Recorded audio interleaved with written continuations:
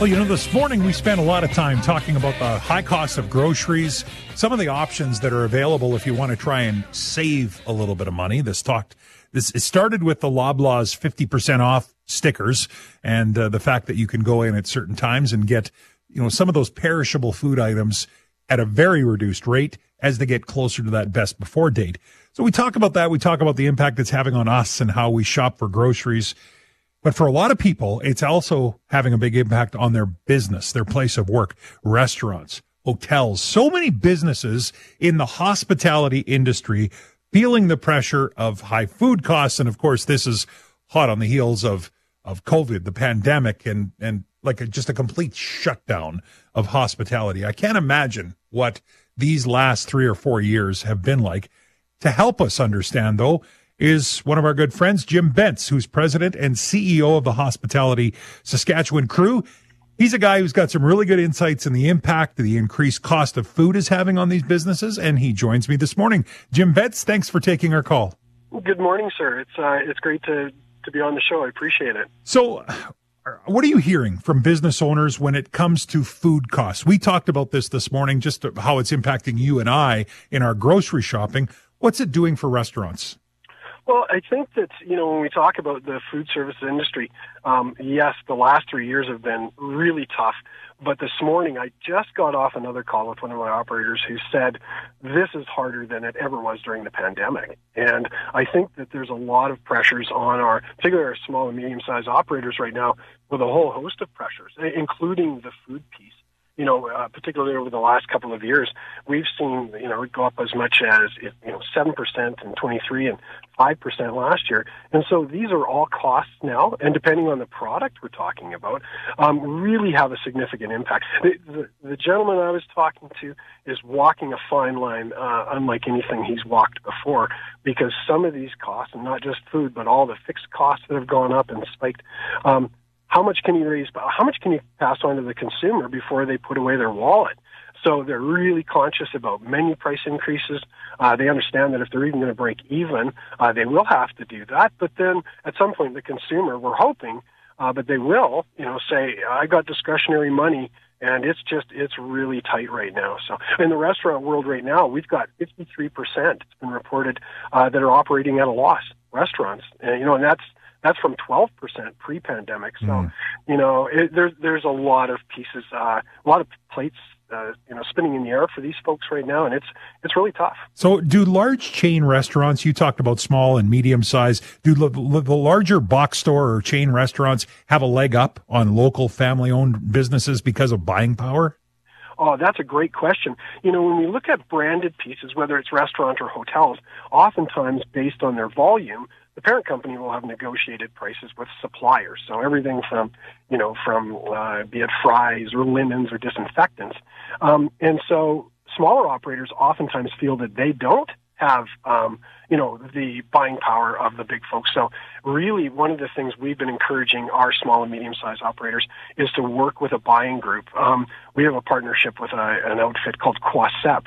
And so they deal with everybody from McCain's to Zep to anything you need in your operations. And what they have done for many of my operators is find the pennies. Like they will go and find rebates on fries that you didn't even know that you had. They will help you switch to products that will get you rebates. So for operators, and we know that, just with SEBA, doing what it did, 25% weren't able to pay back the full amount together. We know that every single penny counts, and that's one of the opportunities is to work with some of these buying groups so that they can give you the same kinds of, or maybe not as big, but at least get you in the game so that you can start to see the rebates that the big crews get. Jim Bence is my guest today, President, CEO of Hospitality Saskatchewan. I'm still reeling at your number, Jim. Did you say 53% are operating at a loss right now?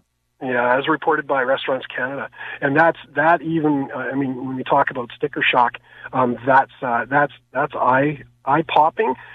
Throughout the pandemic, of course, we've seen, and pre-pandemic, the restaurant business, it's tough sledding. I have nothing but admiration for folks in that business because the margins are so slim, and at 12%, that seemed a number that we had gotten used to, but to see it in number, an actual number of about 53%, over 50%, that's really tough. So, but again, sorry. No, go ahead. Yeah, finish that.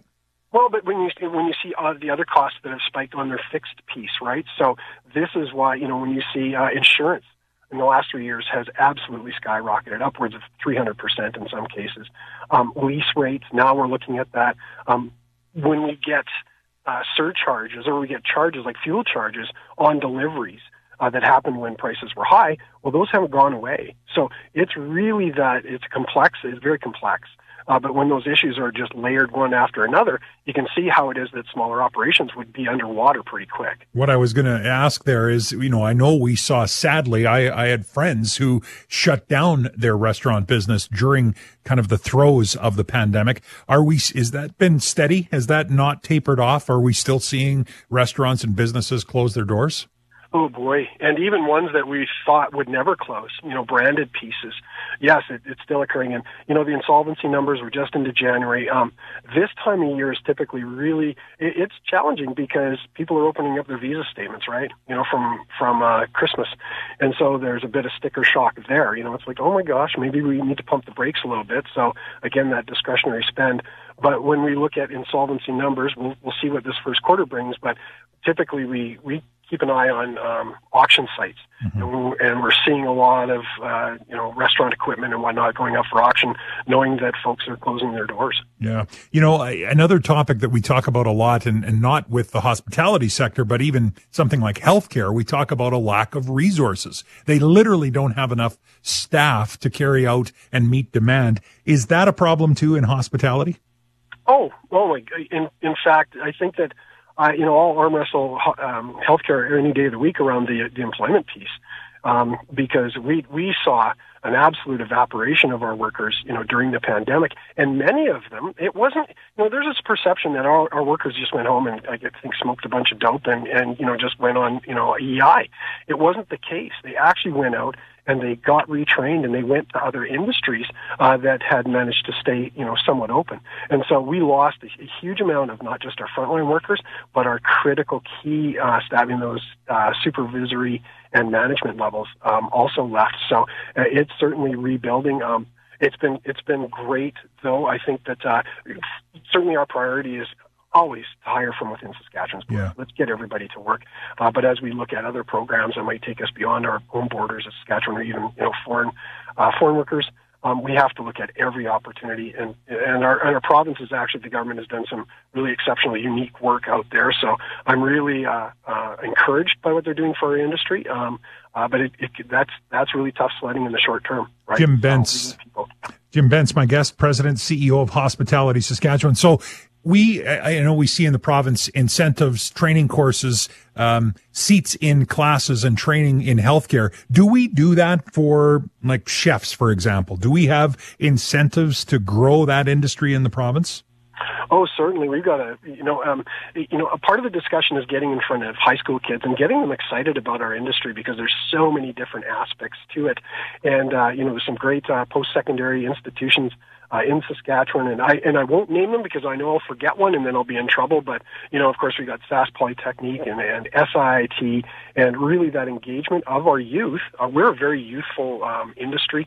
7 out of 10 kids get their very first job in our industry. So how is it that we can get back to them and say, hey, look, this is a great opportunity for maybe for a summer or for a career. So, there is opportunities there. And when it comes to those incentivized pieces, we've got some great training programs, up to and including apprenticeships. So I was on your website yesterday, and you've got some great stuff on there. Belong Saskatchewan. Can we talk about that?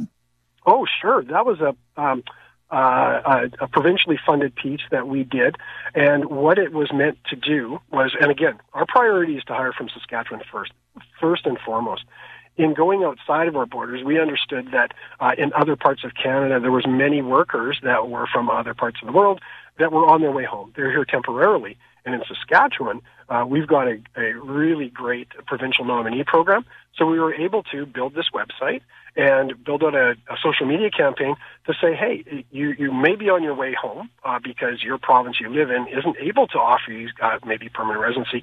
We have some great opportunities here. And that Belong Saskatchewan really blew up. It was really, I think, when we just had our final meeting yesterday, the numbers that we saw, 3,000 resumes from people from across Canada who wanted to make Saskatchewan home. We talk a lot about the Saskatchewan advantage. That is everything from housing prices to, sometimes the climate doesn't do us any favors, but for the most part, we've got some great opportunities here. So Belong Saskatchewan really worked well, and we're in discussions about having a phase 2 in that as well, just based on the success that we had. Hospitality Saskatchewan doing a great job for restaurants, for the hospitality industry generally in our province. Jim Bence, President and CEO, is my guest today. Call it naive, but when I was in policing, I used to talk often about the need for policing to take care of its staff, its employees, its people from a mental health standpoint. First responders generally are prone to suffer from challenges with mental wellness because of the nature of the work they do.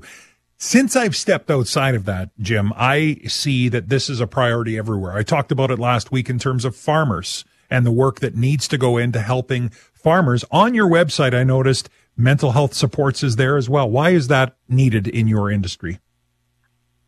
Ooh, this is a tough one. During the pandemic, it was an exceptionally difficult time.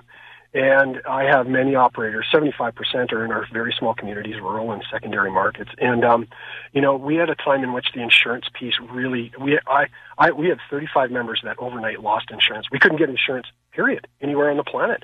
And underwriters had walked away. And so I was left with a whole host of folks that are, many of them in their 60s. This was supposed to be their nest egg, their bar. They were going to sell it and they were going to be able to retire. They found out now that without insurance, their chance of selling was almost nil. The desperation in some folks, it was off the chart. Those were my hardest days, was the calls with people coming in the one guy, he said, I'm 70. I can't go in the back of my tractor again, And so over that time, we had actually made almost a half a dozen calls, to RCMP on wellness checks. We were really worried about some of our operators, making a really, really drastic decision. So those are tough days, tough conversations. Thankfully, none of them, the 5, did, commit suicide. But that really, it showed us, it was a graphic illustration that we had to do as much as possible to help folks through this really difficult time. And, through the help of, he's been on the show many times, it's Alan Kaler, a mental health and wellness expert. He was instrumental in helping us sort of navigate that world because a lot of it was brand new. We just didn't know how to help. We needed to reach out. Well, good on you, Jim, and Hospitality Saskatchewan for taking the initiative and recognizing the importance of it. And I just, in general, appreciate you looking out for an important part of our province. I had Keith Moen on yesterday from the North Saskatoon Business Association talking similarly about the challenges that this current cost of living challenged environment that we live in has, not just on day-to-day living for us, but those people that are trying to make their living on a small business, as you mentioned, small margins, it can be very, very challenging. So, Jim, this has been good. I appreciate the chat this morning. Oh, my pleasure, and any time, Mr. Bray. You've got my number. Jim Bence, President, CEO of the Hospitality Saskatchewan team, who do some great work, and you can check their website out, too. Lots of great resources on there. You're listening to 980 CJME and 650 CKOM. Just talking about restaurants and businesses in the province. You may have seen this story recently. A lady from our province who is blind was turned away from a restaurant in the province because she had her guide dog with her. And this happens from time to time. Unfortunately, it's fairly common. The reality is that you can't do that in Saskatchewan. If you own a restaurant, Saskatchewan's Human Rights Code prohibits discrimination based on physical or mental ability, including those who use service animals. So the province's Human Rights Commission's policy on service animals requires people and their registered service animals to be allowed entry to any public space, including restaurants. And I mean, we know a service animal is much different than just bringing a pet into a restaurant. Now, I'm not naming the restaurant on purpose because I think they did a very good job. They clearly said, we had no idea. We basically have a policy that says you can't bring an animal into the restaurant. In hindsight, now we've been educated. They have done a lot. They've bent over backwards to try and, number one, educate their staff. Number two, help the lady who was Cheryl Dolan is her name. She has been blind for 27 years. They've reached out to her, offered the ability for her to come back to the restaurant, enjoy a meal there. And I think that's part why I wanted to talk about this. I'm on the CNIB Strategic Leadership Council Board in the province, and I'm very proud of the work that CNIB do when it comes to education like this. And so to me, anytime I can use this platform to talk about, this was a tough situation. And again, just really it's about education and understanding that this is a fundamental right in the province of Saskatchewan. People that have a service animal, like someone who is blind and has a service dog, has the ability to go into the public space, including restaurants, with that dog. And so thanks to CNIB and the work that they do in our province to bring about awareness on this. Thanks to this restaurant who stepped up and did the right thing, and to Cheryl and so many like her in the province. Continue to enjoy this great province, and we all have a responsibility to make sure that we're following the rules, everyone's included, and situations like this don't happen as often as, sadly, they do. You're listening to 980 CJME and 650 CKOM.